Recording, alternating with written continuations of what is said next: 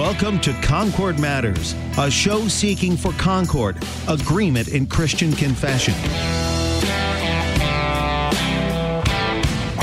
Concord mattered to Jesus and Paul, and so it does to us also.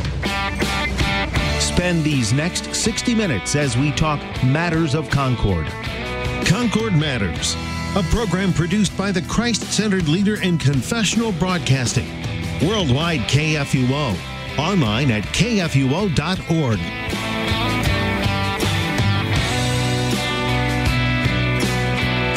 Concord Matters here on KFUO AM Radio, the messenger of the good news. I am this week's host, Pastor Joshua Scheer, Senior Pastor at Our Savior Lutheran Church here in Cheyenne, Wyoming, coming to you from the snow-covered high plains out here in Wyoming.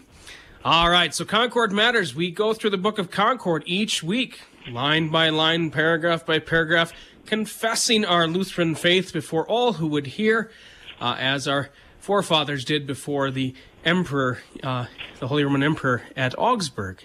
So, we have a couple guests with us today. Pastor Matt Moss, who is pastor of Emmanuel Lutheran Church of Klinger and St. Paul Lutheran Church of Redland, Iowa. Pastor Moss, good to have you with us today. Good to be with you. All right, and we also have Pastor Mike Greevy, who's pastor of Holy Cross Lutheran Church in Golden, Illinois. Pastor Greevy, good to have you with us. Pastor Scheer, good to be with you today. Indeed. All right, so we are a call-in show as well, so we would welcome calls in to ask questions or so forth.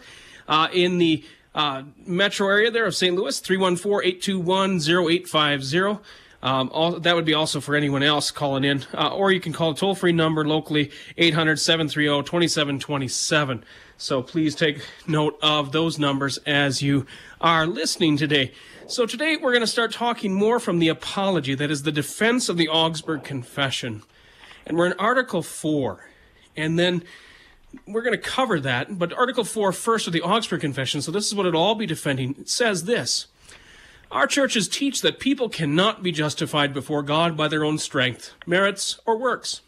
People are freely justified for Christ's sake through faith when they believe that they are received into favor and that their sins are forgiven for Christ's sake. By his death, Christ made satisfaction for our sins. God counts this faith for righteousness in his sight.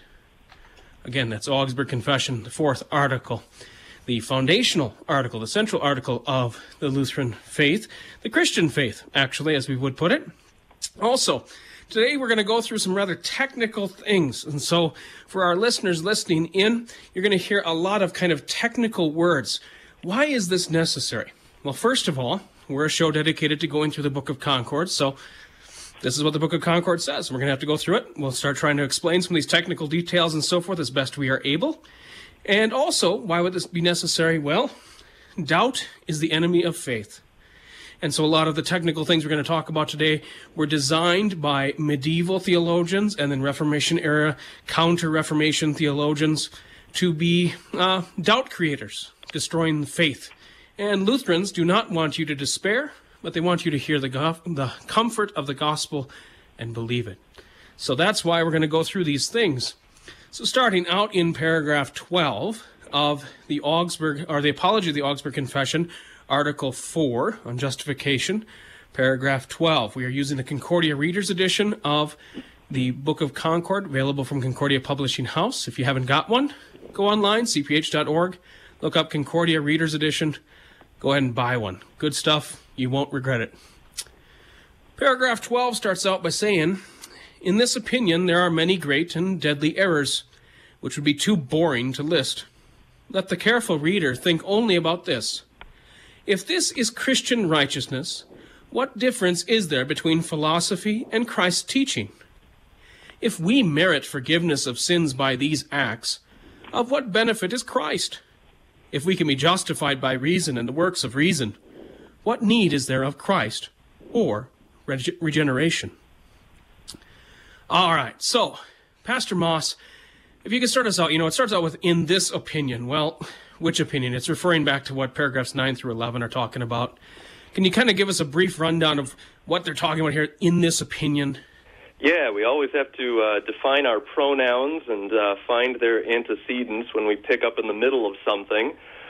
So earlier in this article, the Lutherans had explained some of how the Roman Catholics had responded to their article on justification, which you read earlier, and they start outlining the false teaching of the scholastics, or the Roman Catholic scholars of Luther's day and for many centuries before. And kind of the core nugget of this opinion that we start with is that in some small way, human reason naturally understands the law.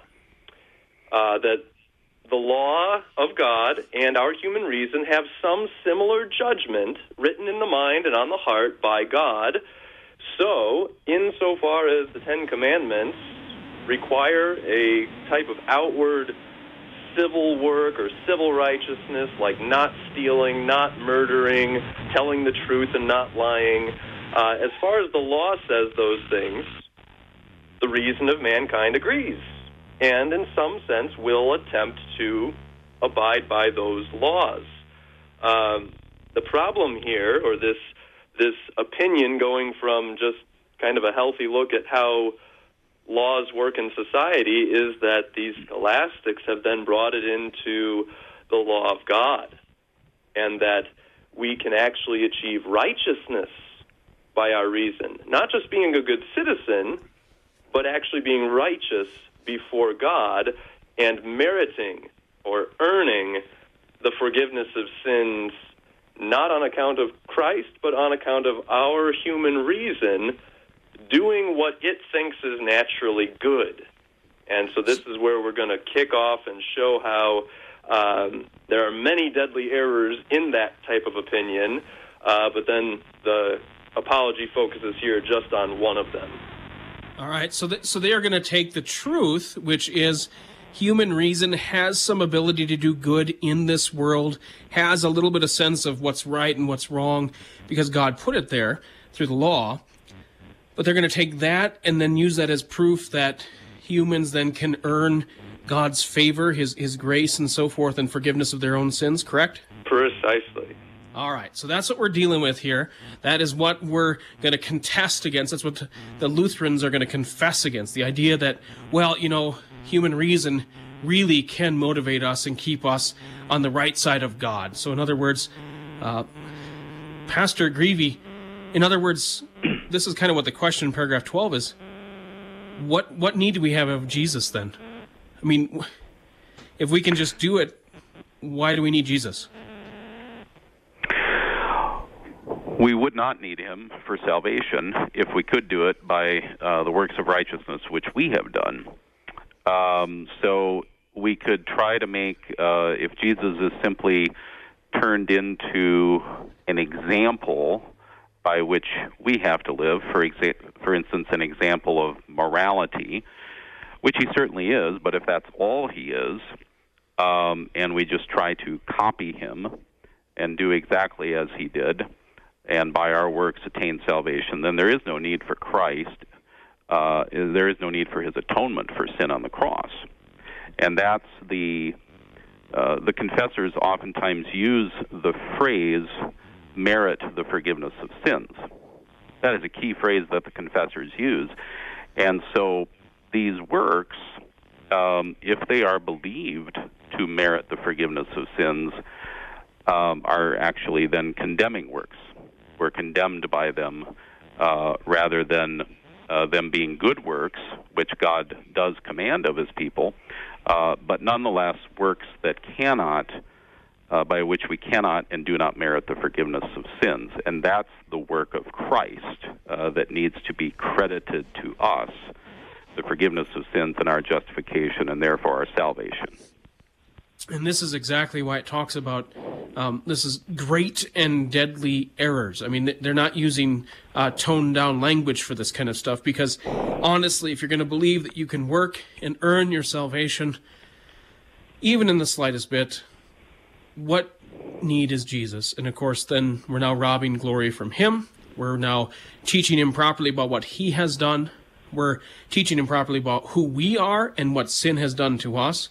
And so these are great and deadly errors, and they cause great problems. Precisely. Now, it mentioned also a little bit there about regeneration. This is that born-again language, or born from above language, as you see in John 3 when Jesus is talking to Nicodemus, or Titus chapter 3, the washing of rebirth and renewal of the Holy Spirit, as Paul talks about it. That, of course, the Scriptures talk about that natural man doesn't understand these things. Therefore, natural man doesn't understand, can't earn God's favor. But instead there has to be a whole new birth, a whole new regeneration, a whole new renewal that needs to happen at God's working in us. So just take note of that as we move on to paragraphs 13 and 14.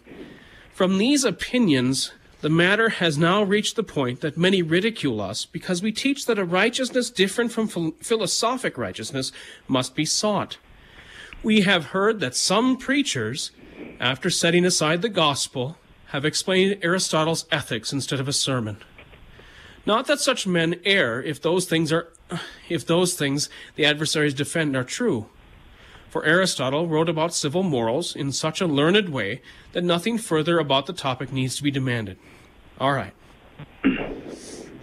Sermon fodder here, talking about what's actually being preached in pulpits. Lutherans care about what's actually being done amongst the people. This is not just about the confession of the truth. It's not just about some kind of ideas and so forth. This is also about what's actually happening amongst the people. And so you see here the little critique of, we see that some preachers have set aside the gospel. Now, Pastor Moss, this is obviously not what a sermon should be, right? Right. You shouldn't get up and talk about Aesop's fables, Aristotle's ethics, last week's movie, the latest blockbuster. What's the source and the substance and the subject of a sermon? What's it supposed to be according to Lutherans? Well, the sermon is supposed to be a true exposition of God's word, both law and gospel, calling sinners to repentance for having broken the law in thought, word, and deed, and then also proclaiming the true gospel, the forgiveness of sins that is for Christ Jesus' sake. So in short, it's repent and believe. Repent of your sins and believe in this Jesus Christ's death for sinners and his resurrection from the grave, of which, by the way, Aristotle says nothing. Well, of course not. Aristotle was a pagan, so he wouldn't know anything about Christ or anything about true righteousness. So even in a sermon, Aristotle's ethics would probably be pretty practical, but yet you're saying that kind of stuff is really not what a sermon's about then, right? Correct. All right, good. Well, this is the truth, and this is what we confess before the world. And obviously in the Reformation day, there were sermons being preached that were really not sermons at all. Of course, great phrase there, after setting aside the gospel. So, you want to hear the gospel? Go to a Lutheran church. Don't want to hear the gospel? You want to hear something about Aristotle's ethics? Go elsewhere. All right, so let's look at paragraph 15 and 16 now. We see books published in which certain sayings of Christ are compared with the sayings of Socrates, Zeno, and others. It's as though Christ had come to deliver certain laws through which we might merit forgiveness of sins, as though we did not receive this freely because of his merits. Therefore, if we here accept the teaching of the adversaries, that by the works of reason we merit forgiveness of sins and justification, there will be no difference between righteousness of philosophers, or certainly of Pharisees, and of Christians. All right. So Christ as a new lawgiver, that he's come to bring some new certain laws that need to be brought in through which we would merit the forgiveness of sins. This is the opponents, the adversaries, teaching of the Roman Catholic Church. So with this, Pastor Greavy, what's wrong with picturing Christ as a new lawgiver? If Christ is a new lawgiver who comes to give us things to do by which we can merit the forgiveness of sins, then we're right back under the condemnation of the law. We're right back to this works righteousness, which we've touched on a little bit already today. So if Jesus is just one who comes and gives us some new laws moral ones, some ethics to follow, some things to do in order to merit the forgiveness of sins, then we're really right back to where we started, and we actually don't need Christ's atonement for our sin on the cross, and we don't need his forgiveness. But as the confessors talk about in another place in the Book of Concord, Christ interprets the law spiritually. That is, he reveals the depth of the law in the New Testament when he comes to be not merely about outward obedience and not merely about words, but about the thoughts, about the very condition of man's heart. And so Christ is the lawgiver, but he's not a new one. He's been the lawgiver. He's the same lawgiver. He gives the law in the Old Testament, and he gives it in the New Testament. He's the same God. There are not two different gods, one in the New Testament giving new laws to override the old laws in the Old Testament. He is one God, and he is the lawgiver. But even as the lawgiver, he's also the fulfiller of the law. And so he does what we haven't done and can't do in terms of saving ourselves and meriting the forgiveness of sins. He wins it for us by his work on the cross. Yeah, so he merits it for us, not we merit it, and so forth. Exactly. Pastor Moss, do you have something to add to that? Yeah, I think it's just brilliant and even a little amusing how the confessors throw in there the reference to the Pharisees, right, at the very end of what you read, that if we accept the teaching of the Catholics, if we accept that by works of reason we merit forgiveness, then there's no difference between righteousness of Christians and righteousness of philosophers, and then he puts in there, or certainly of Pharisees. It's any child that has been listening to the gospel lessons can tell you who are the bad guys in this story, in these gospels. Oh, it's the Pharisees. They're always antagonizing Jesus and his disciples. And here they're clearly drawing the line and saying, if this is true, if what the scholastic teachers are saying about what reason can accomplish and how Christ is a new lawgiver is true, then they are basically saying that Jesus was fighting against himself every time he disagreed with the Pharisees, which is, of course, absurd. And anybody who is hearing this confession can go, oh, yeah, I know. I might not know Aristotle. I might not know scholastics and the righteousness of human reason, but I know the Pharisees. Indeed.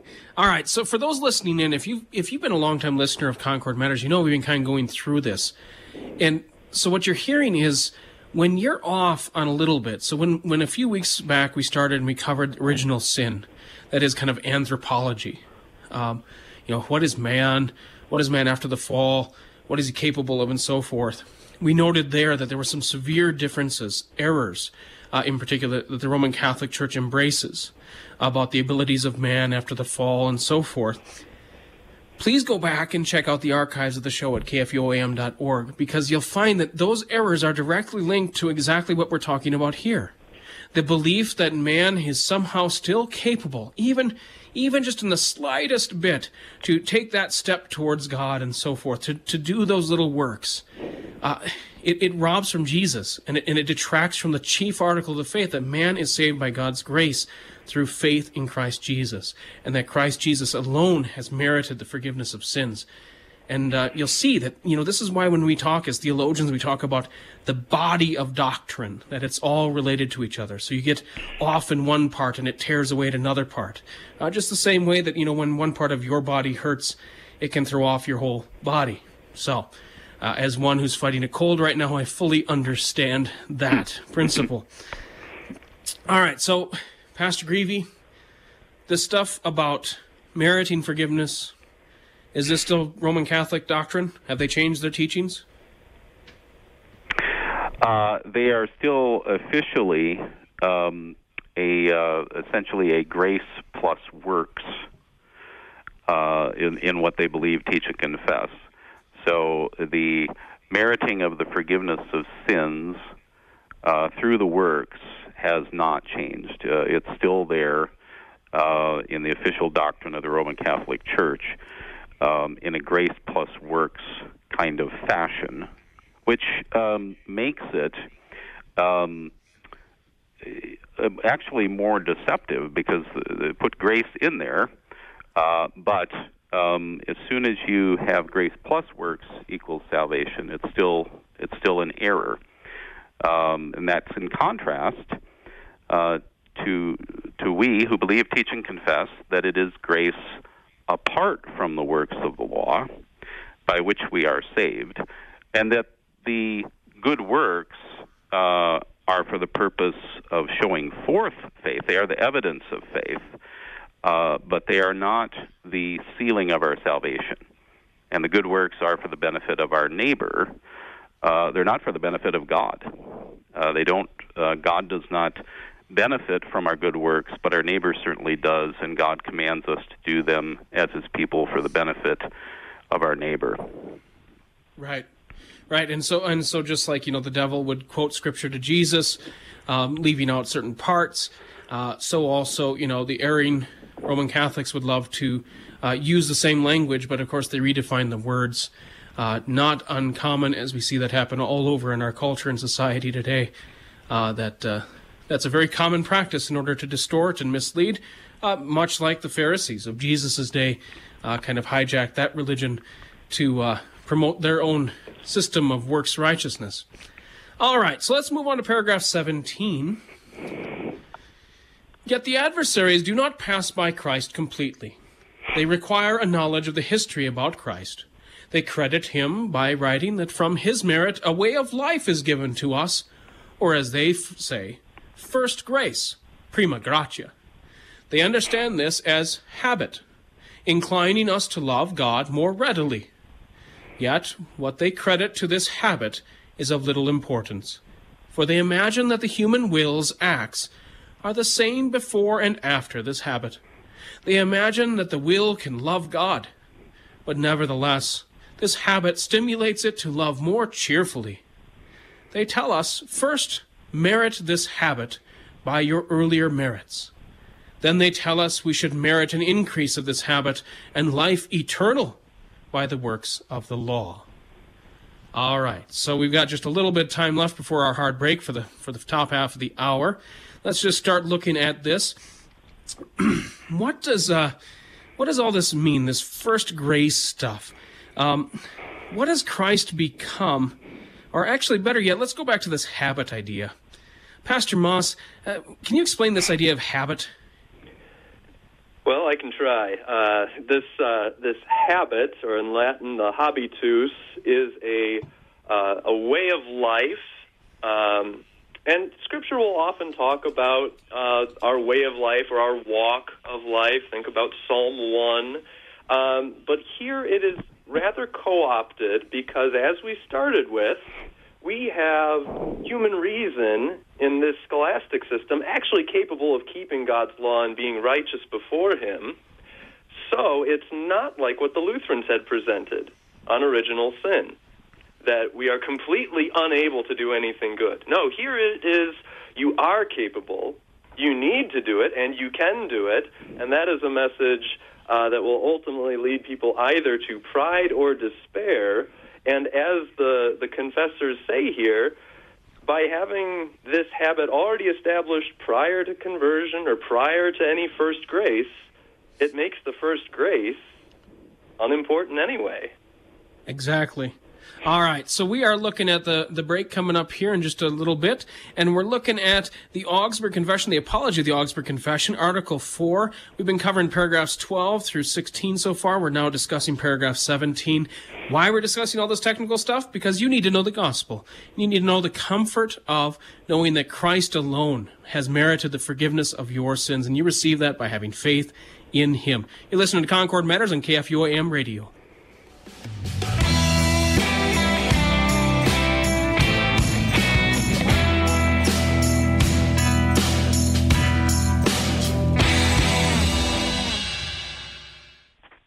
The Lutheran Church Missouri Synod, on behalf of Concordia Plan Services, Lutheran Church Extension Fund, the LCMS Foundation, Lutheran Housing Support Corporation, Concordia University System, and Corporate Synod daily reaches out to our members and partners, working together to support our local, global, and international ministries, church workers, and LCMS initiatives at large to carry the mission forward and to serve each other in love. Opportunities to serve, lcms.org/jobs board.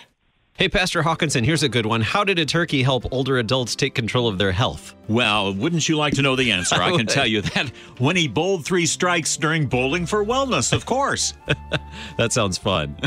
Yes. Sponsored by Lutheran Senior Services Affordable Housing, Bowling for Wellness is a yearly event that raises needed dollars for health and nutritional programs, wellness kiosks, and parish nurses, all to help older adults take control of their health. On January 26th at 10 o'clock in the morning during Faith and Family, Lutheran Senior Services will be in studio to talk about this upcoming family-friendly event and its impact in our community. Get a sneak peek of the events and learn more about Bowling for Wellness at lssliving.org/events. In 1924, we embraced the new technology of that day. Radio. Since that day, we've stayed on the cutting edge of technology. There are many easy ways to listen to Worldwide KFUO. On the air, online, and on demand. We proclaim the gospel of Christ in both word and song. Now that's why you should listen. The where and the how, well, that's up to you. The messenger of good news. Worldwide KFUO. We're all part of your community. We all play a role in keeping our community safe. So protect your every day. If you see something suspicious, say something to local authorities. On January 20th, 1945, Franklin Delano Roosevelt was inaugurated for an unprecedented 4th term as president. Just 83 days later, on April 12th, radio programs across the country were interrupted. Over the White House at Washington, the flag flies at half-staff as a grief-stricken nation mourns the death of Franklin Delano Roosevelt, President of the United States. Inside, in the historic Cabinet Room, Vice President Harry S. Truman takes the oath of office as President. And Vice President Harry S. Truman became the nation's 33rd president. In 1949, for his second oath of office, President Truman's hand rested on 2 Bibles, one used at his first swearing-in ceremony, open to the Beatitudes in Matthew 5, and a copy of the Gutenberg Bible, open to the 10 Commandments in Exodus chapter 20. Engage with the Bible in its influence in the history of a nation. Brought to you by Museum of the Bible.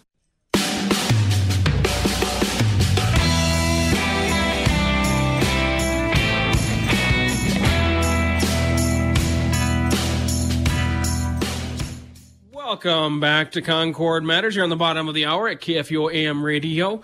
I am this week's host, Pastor Joshua Scheer, Senior Pastor at Our Savior Lutheran Church in Cheyenne, Wyoming, coming to you from the snow-covered high plains of Wyoming.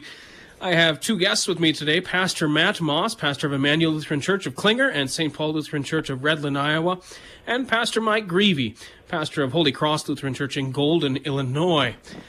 We are in the middle of discussing the Apology of the Augsburg Confession, Article 4. In particular, we were discussing paragraph 17 right before the break. We started talking about this Roman Catholic notion, this imagination thing, this dreamt up fake stuff called first grace and habit and so forth. So the idea is, of course, you can't just take Jesus out of everything. That's too direct. Instead, of course, you gotta at least talk about Jesus a little bit, because we're going to be Christians, so we're going to talk about Christ.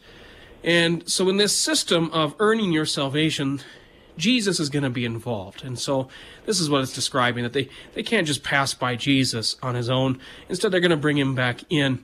And so we see that here described in that, so a person does civically good, earns some righteousness by ways of their own reason. Then Christ gives this gift, this first grace, this habit, which then enables the person to then love God more readily, more cheerfully, as it puts it here. And then, of course, please God that much more by doing the same kind of works to fulfill the works of the law. Now, Pastor Moss, what does this do to Jesus? I mean, what is this whole system of works, and then we're going to throw little Jesus in there, and then we'll do the same kind of works, and eventually you'll get enough that maybe, well, we're going to come into in a second, that you really never should be sure that you've done enough. But, I mean, what does this do to Jesus? Well, it makes him, first and foremost, a historical figure, one that they would learn about, but merely as an example to follow, or even maybe a benchmark to reach up to, without, ever fully achieving his level of perfection and greatness. And as the next paragraph, 18, is going to say, they essentially bury him. All sorts of religions and even political movements have kind of a chief leader or figurehead, an example to follow, and many times those people will even die for their cause and spur more people on after them to follow in their example. And that's all Jesus really is then, is this motivating example who by his death, again, if he's buried, he's not risen yet, although that's a different topic, but by his death, he just motivates us, infuses us with this habit, this grace substance to want to do better, to be more cheerful about doing the good, because we have this example of how it can look. So is this like Jesus becomes my life coach? More or less, yeah. Not just in the coaching sense of he gives you words and laws, which is what they would look to for his teachings, but then also a life coach in his example, an example that you can't possibly live up to, but if you think you are, if you think you're getting better and better and more cheerful and cheerful about living in this imitation of Christ, then you're going to reach a certain level of pride and security that is ultimately even more dangerous than the despair and guilt of having fallen short. So as I'm hearing it, this is, we're obviously addressing the Roman Catholic error, but I hear this in kind of the Reformed confessions as well, where the focus is upon, Jesus is there to kind of get you over the hump, but then after that you're kind of on your own to prove that you're one of the saints and so forth. So that's kind of included in this too. So, all right. So let's move on to paragraph 18, and we'll read that. In this way, they bury Christ, so that people may not benefit from him as a mediator, and believe that they freely receive forgiveness of sins and reconciliation for his sake. They let people dream that by their own fulfillment of the law, they merit forgiveness of sins, that by their own fulfillment of the law, they are counted righteous before God. However, the law is never satisfied, since reason does nothing except certain civil works. In the meantime, a person neither fears God, nor truly believes that God cares. Although they speak about this habit, God's love cannot exist in a person without the righteousness of faith, nor can his love be understood. All right, so paragraph 18 here lays out kind of a different contrast here, as you mentioned earlier, Pastor Moss. This idea of Christ as a mediator versus kind of Christ as a works rewarder / motivator. I don't know what you'd want to call it. Pastor Greavy, how dangerous is this teaching? It's very dangerous because it's deceiving in that it makes us out to be, if you will, a co-mediator or maybe even co-redeemer, which Christ does not share his redemption with us in that way as co-redeemers. Rather, he redeems us fully by his blood, which he shed on the cross, and then we share in his life. That is to say, in the new life that he's given us, which will ultimately find its fulfillment in our resurrection on the last day. So he doesn't. So if we kind of you gave that life coach example. It's kind of this me and Jesus. We're walking together and we're working together to get towards salvation, to get to salvation. That's very dangerous because, as Pastor Moss was saying, that does definitely lead to pride. And pride is one of the most dangerous sins that the Bible points out. Yeah, and in fact, as we get to the next paragraph, we're going to talk about not only this secure hypocrisy, but then also, which would be pride, or it will be despair, which is the other end of that spectrum, where a person finally realizes that they can't do this. Now, I will point out here in paragraph 18, the Lutheran confessors cannot hold back from actually confessing the truth. That they say that, believe that they freely receive forgiveness of sins and reconciliation for his sake. This is what the Lutheran confessions are about, bestowing the gospel to you, comforting your conscience, letting you know of what God has done for you in Christ Jesus. Over and over again, it makes that point. Even when we're in the middle of discussing this technical Roman Catholic error, they're going to make sure that the truth is confessed. Now, Pastor Moss, in paragraph 18, towards the last half of this, it talks a little bit about the law is never satisfied, since reason does nothing except certain civil works. In the meantime, a person neither fears God nor truly believes that God cares. What is this discussing? What is this bringing up here about a person in this system? That they really don't fear God or really believe that he cares. Right. So what the human reason can actually comprehend about who God is and what his law is, and maybe even what the consequences would be for breaking it, is actually really limited. All along here we've been talking about how the human reason can accomplish certain things. It can prevent you from murder. It can, human reason can tell you it's a good thing to help a guy who's, hurt on the side of the road. But actually, the things that the law really demands are above human reason, are outside of its capability. True fear for God, true trust in God, to truly know who God is and what he desires of us.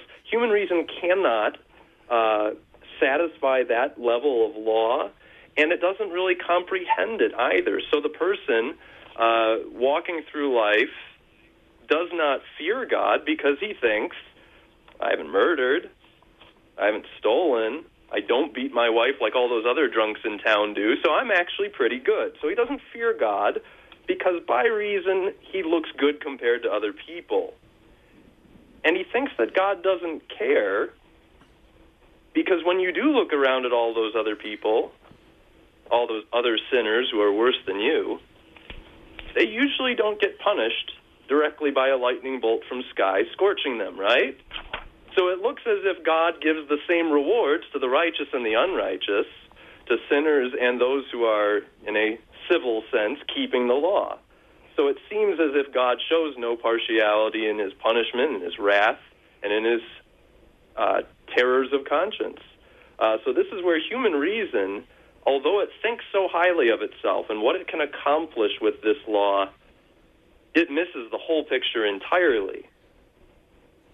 Yeah, so like by way of contrast and comparison here, this idea that God cares. Now compare these two systems of theology, right?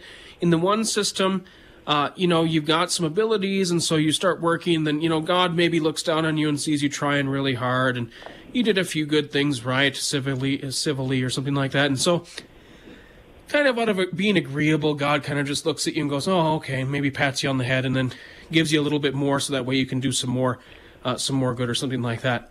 On the other side of the spectrum, you have a God who takes on human flesh, actively is obedient to the law, fulfilling all of its demands in both thought, word, and deed. A God who then suffers passively. A God who then bleeds and dies. I mean, which example here shows you what care God has taken for you? This is the chief and great error that we're talking about here. I mean, the kind of God that comes through this system of works righteousness is not the God of the Scriptures. It's not the God that comes down and promises to deliver and to save. And this is the chief difference. So, okay, the question is, the last part of this, God's love cannot exist in a person without the righteousness of faith. Pastor Greavy, can you explain this a little further, that God's love can't exist in a person without the righteousness of faith? The epistle to the Hebrews says, without faith it is impossible to please him. So love cannot and does not exist in us without this faith, which, first of all, is a gift that we've been given, not by our own merits or works. It is a gift of the Holy Spirit, lest any man should boast. It is by the grace of God that we have this gift of faith. And there is righteousness attached to that gift. So we are credited with this righteousness of faith that we haven't given to ourselves, but Christ has given it to us. God so loved the world that he sacrificed his only Son.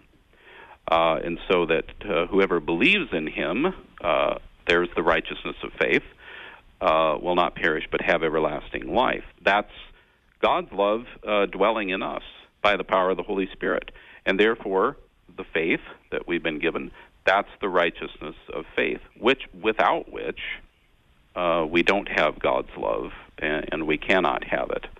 And we cannot understand his love. But with that righteousness of faith, we can understand his love by the Holy Spirit who's been given to us. That is how important the gift of faith is, literally. It is the difference between having God's love and not having it. Excellent. Thank you. And I think Pastor Moss mentioned this a little earlier, too, about this, the corruption and so forth is so bad we don't even understand that unless this is revealed to us, unless this is given to us, we don't understand this. So you're dealing with, reason, which is not going to understand God's love. It's not going to have it without faith in Christ, then giving you the righteousness of faith. All right, so this is why they've been using the language of dreams and imaginations and kind of delusional language about this so-called teaching about how people become righteous in God's eyes by their own works. These silly notions that come up. All right, let's go on to paragraph 19. They make up a distinction between due merit and true, complete merit. Meritum congrui and meritum condigni. This is only a tactic, so that they do not appear to agree openly with the Pelagians. If God must give grace for the due merit, it is no longer due merit, but a true duty and complete merit. They do not know what they are saying. After this habit of love is in a person, they imagine that such a person can gain merit in a wholly deserving way, de condigno. Yet they tell us to doubt whether there is a habit present. Therefore, how do they know whether they gain merit in a merely agreeable way or in a wholly deserving way? All right, so there's a lot in here. First off, Pastor Moss, would you talk to us? What's a Pelagian? Pelagianism was an ancient heresy of the church that taught that man completely saves himself. I mean, real Pelagianism, God wasn't even involved in the salvation. It wasn't 50-50 or 90-10. It was all mankind's work. St. Augustine, over 1,000 years before Luther, had really put this down with his teaching. So it was well known. Everybody who's hearing the confessors talk about this would know what they're referring to and why this Roman Catholic teaching smacks of, if not full-blown Pelagianism, we save ourselves entirely, at least a semi-Pelagianism where it's mostly man's work and a little bit of God's spark or help with it. So again, this is like trying to bring Jesus' name back into it because, of course, if you leave it out, everybody's going to just know right off the hand. And so we're going to guard ourselves against full-out Pelagianism by kind of doing a hidden away Pelagianism, or as you said, semi-Pelagianism. So, yeah. All right. So then it makes this distinction between due merit and true merit, which, of course, the Lutheran confessors see through right away because there's no difference there. Other than, of course, in their quote-unquote timeline of their system of salvation. But as the confessors say, this is stuff made up by idle men.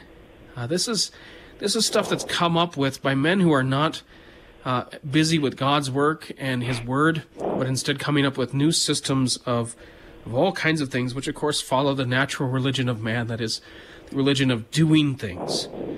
But then, towards the end of this paragraph 19, it goes on to say they tell us to doubt whether there is a habit present. So wait a second, Pastor Greavy, not only are they now, okay, yeah, you earn it, and then this habit comes, and then you are even more cheerfully and more readily able to do it in a more, deserving way, holy and so complete and so forth. But now they're telling us the other part of the system is to make sure you doubt it, that you doubt the habit. Now, what is this coming from? And I mean, this is obviously, not of God. God wants you to be sure of your salvation. But what's this idea of doubt? I mean, what's the advantage to the Roman Catholic Church of keeping people in this doubt? Well, the only thing that I can think of on this, and maybe Pastor Moss will know more, is that if you can keep people in that state of doubt, then you can keep them working to try to merit the forgiveness of their sins. If you keep someone in a perpetual state of doubt, in which they don't have comfort, they don't have the assurance that it is by grace alone, well, then you have this constant notion that you need to do more works or different works, come up with, invent some new ones to try to awaken the habit within. That's the best that I can think of there, Pastor. True. So, Pastor Moss, we kind of skipped over it, but can you explain a little bit to the listeners about this this due merit and true merit? I know that's a translation of the congrui and the condigni. Can you explain a little bit about that? Sure. I'll try to keep it quick since we're coming up to the end, and we don't want this to be the last word we learn about, right? Correct. So this is a completely academic distinction. This is what happens when scholastic professors who are out of the parish and not dealing with real people have to come up with some distinction to make their system of theology work. They divide up these two terms, due merit and true merit. I apologize if over the phone and radio that doesn't sound too clear. Due merit or congruent merit is what you do before conversion, before you have this first grace from Jesus. So this would be a person who is an alcoholic who abuses his wife and steals from his boss, realizes that's probably not a good way to live. He'll lose his job, he'll lose his wife, he might go to jail, so he stops. He thinks good people go to church, I'm going to go to church. And on account of this due merit, this merit of congruity, God generously rewards him with that habitus, that first grace, that now he realizes how much he actually likes not beating his wife and not becoming a drunk and not stealing, and so he wants to do it more readily and cheerfully. And apart from the fact that he has not even once heard the gospel in all of this, let alone believed it, he is now doing true works and true complete merits. This would be the merit of condignity, that because the first grace from Jesus has sparked his cheerfulness over these works, he is now doing more and more works towards his own salvation. So, to summarize quickly, due merit comes before the first grace, and then all these other true merits that earn salvation come after that first grace. But both before and after, it's the man's works.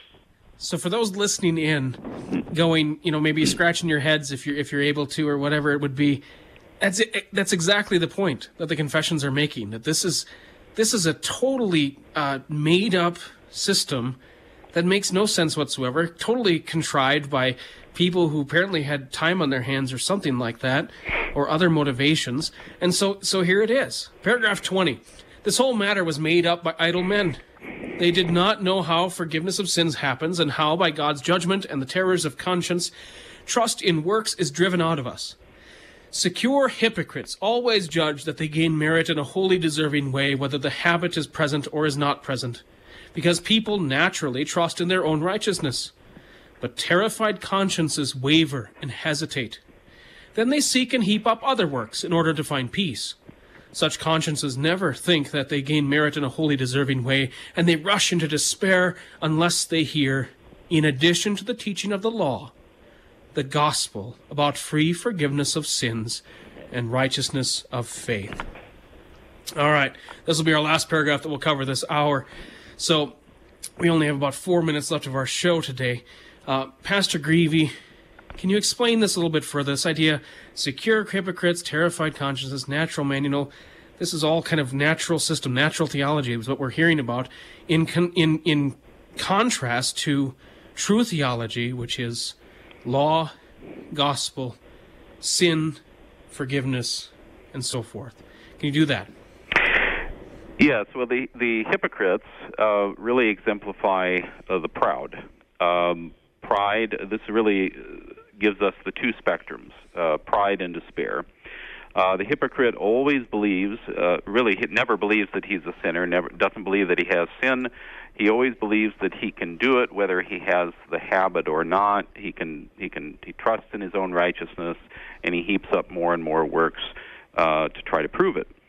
The despairing reaches a point where he sees that his works have not been good enough, but then still tries to heap up other works in order to find peace, but doesn't find peace in those either, and so comes to despair. Both are dangerous, and ultimately both need the law and the gospel, because only through that kind of brings us back to what should be in a sermon. Preaching is about preaching the true exposition of God's word in law and gospel, and that's both for the proud and for the despairing, and so those are really the two spectrums that are at opposite ends of each other here. Need to hear that we haven't done enough and we can't, and that Jesus has won for us the free forgiveness of sins and the righteousness of faith. Excellent. Thank you, Pastor Greevy, and thank you, Pastor Moss. You note here, this is why we Lutherans do our theology. This is why we have this radio show. This is why we have the Book of Concord, is that you would know the errors of being a secure hypocrite that is comfortable in your works, thinking that you've achieved something, or the one who's terrified in your conscience, who realizes no matter how hard you try, you just can't seem to get ahead. You just can't seem to do the right thing always.